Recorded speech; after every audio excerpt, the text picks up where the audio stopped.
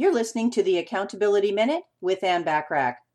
As we all know, administrative tasks should always be delegated to an assistant, whether that person's in-house or virtual.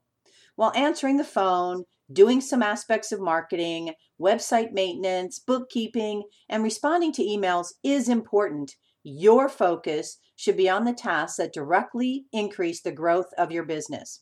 For instance, your energy should be focused on, let's say, conducting seminars, creating new products and services, networking, meeting clients and prospects in person, talking to strategic alliances or centers of influence, expanding your business into new markets. You get what I'm saying. Let's say that you may have a background in web design, for example, and are very capable of completing the tasks that are required. But it's worth it to delegate all of these action items to someone else. A professional website designer will get the job done right in a timely manner and make your website look as professional as you want it while you focus on growing your client list and getting more business.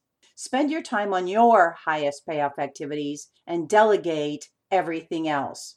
To download a free delegation list sample to help you identify more activities to delegate, go to www.accountabilitycoach.com/delegation-list-sample. If you're getting value from any of the Accountability Minute messages, remember to leave me a review. I'd really appreciate it.